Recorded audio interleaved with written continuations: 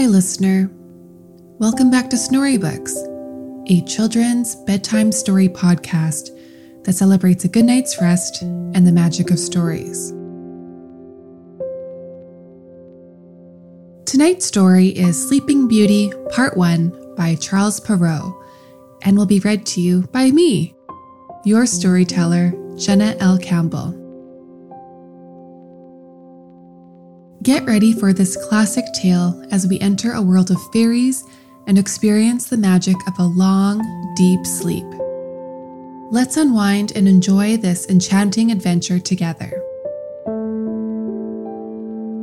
Stay tuned for the second half of this story, which will be available to you sleepyheads next week.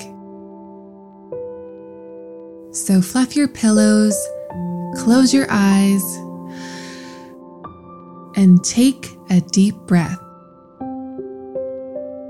Tonight's story goes something like this. Sleeping Beauty, Part 1.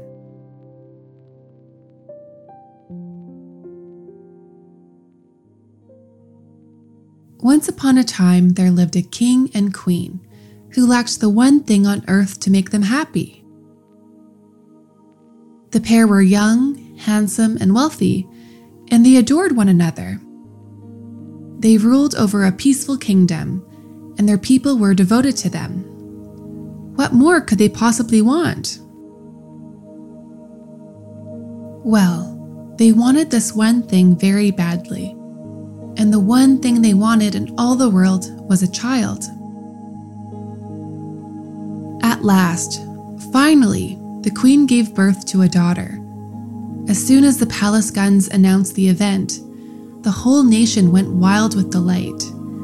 Flags waved everywhere, bells were ringing, crowds tossed up their hats and cheered, and even strangers meeting in the street exclaimed to each other, "Our queen has a daughter! Our queen has a daughter! Long live the little princess!" A name had to be found for the royal babe, and the king and queen decided to name their daughter Aurora, which means the dawn, the first moment of light before sunrise. The next business, of course, was to hold a christening. They invited all the fairies in the land to be godmothers to Princess Aurora, so that each one might bring her a gift, as was the custom with fairies in those days. The king and queen found 7 fairies, and this pleased them because 7 is a lucky number.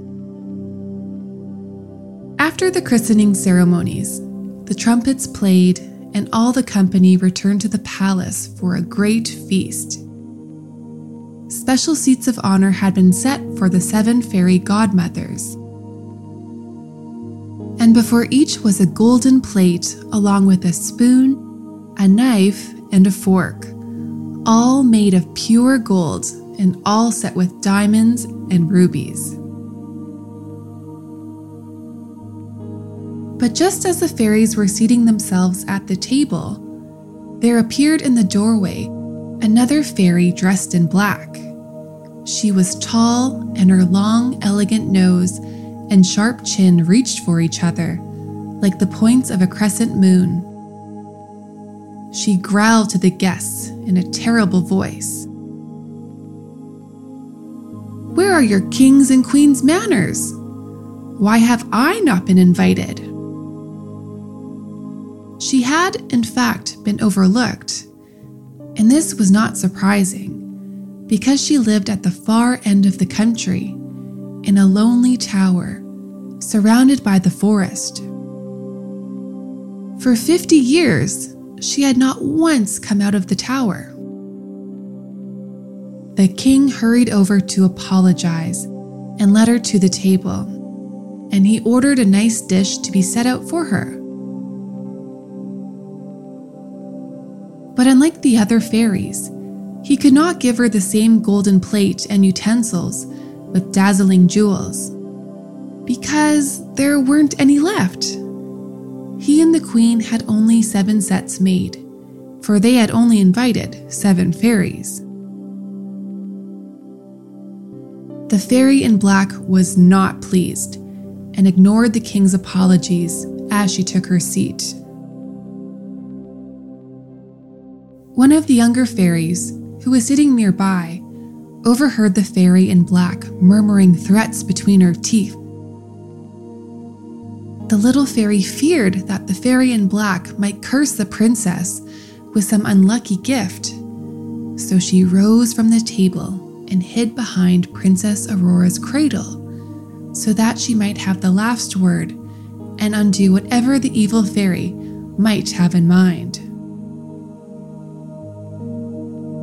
She had barely hidden herself before the other fairies began to bestow their gifts on the princess. They gave her the ability to always be kind, smart, and brave, along with the talents to sing, dance, and play any instrument in the world. Now came the turn of the fairy in black. She bent over the cradle and whispered to the baby princess, "This is my gift to you, Princess Aurora. I promise that one day you shall pierce your hand with a spindle, and on that day you shall surely die."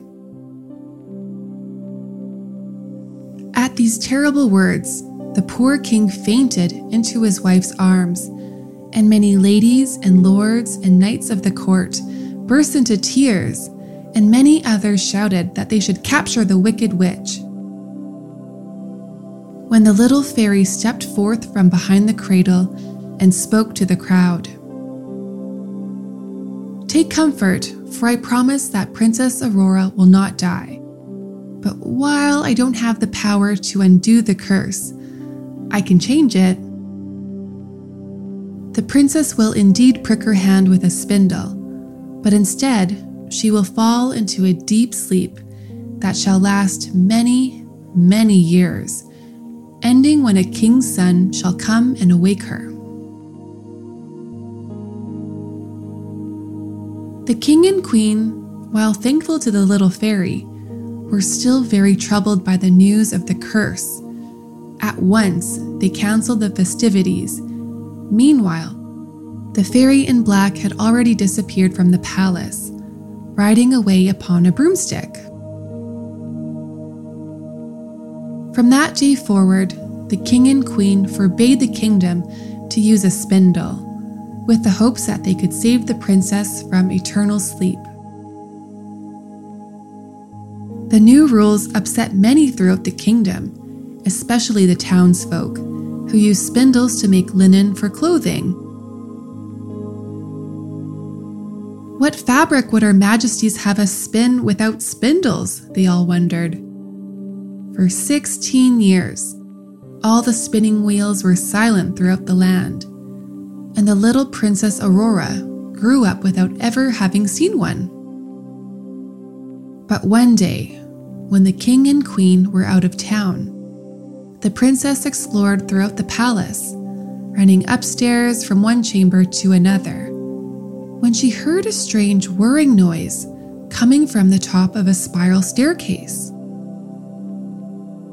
Slowly, she climbed the steps until the very top, to an open door through which she saw an old woman spinning her spindle. "What are you doing?" asked the princess, who had never seen a spindle before. "I am spinning, little one," answered the old woman, who did not know who the princess was or had heard about the law against spindles, for she had been living in the top of the tower for many years. "Spinning?" asked the princess. "What is that?" "I wonder what the world is coming to these days," said the old woman. Then she said wisely, "I'm spinning." "How pretty it is," said the princess. "How do you do it? Give it to me and let me see if I can do it too." Maybe she had been a little overeager, or maybe she had been a little clumsy, or maybe the fairy's words had made it happen. But when Princess Aurora grasped the spindle, it pierced her hand and she dropped down to the floor, falling into a deep, deep sleep. The old woman ran to find others, calling for help, until all the household came pouring up the staircase. All the palace doctors splashed water on her face and tickled her feet, but nothing would awaken the princess. Meanwhile, the king and queen came galloping home, where they gave orders to carry the princess to the finest bedroom in the palace and lay her on a bed embroidered with gold and silver. While her eyes were closed and long lashes would not flutter, her cheeks remained rosy, and her soft breathing told her parents she was still alive. The king and queen ordered everyone to let the princess sleep in peace until her hour of awakening should arrive. As soon as the little fairy had heard about the spindle accident, she set off at once to help her beloved goddaughter, arriving quickly at the palace in a fiery chariot drawn by dragons. The king and queen met the little fairy, helping her down from her chariot. The little fairy thought it had been a good idea for the princess to sleep in peace, but she also thought far, far ahead. If the princess were to sleep for 100 years, everyone she loved would live their whole lives without her. So that when she awoke in 100 years, she would find herself all alone in the old castle. So, this is what the little fairy did. She touched with her wand against everything and everyone in the palace, even the horses in the stables, and the princess's little pet dog. The instant the little fairy touched them, they all fell asleep, not to awake until the exact same moment as Princess Aurora. Within a few hours, trees of all sizes and a tangle of briars and undergrowth grew around the castle. The trees and prickly vines grew and grew until nothing but the tops of the castle towers could be seen. There was no mistake about it. The little fairy had done her work well, and the princess would sleep for 100 years in her quiet, undisturbed chamber.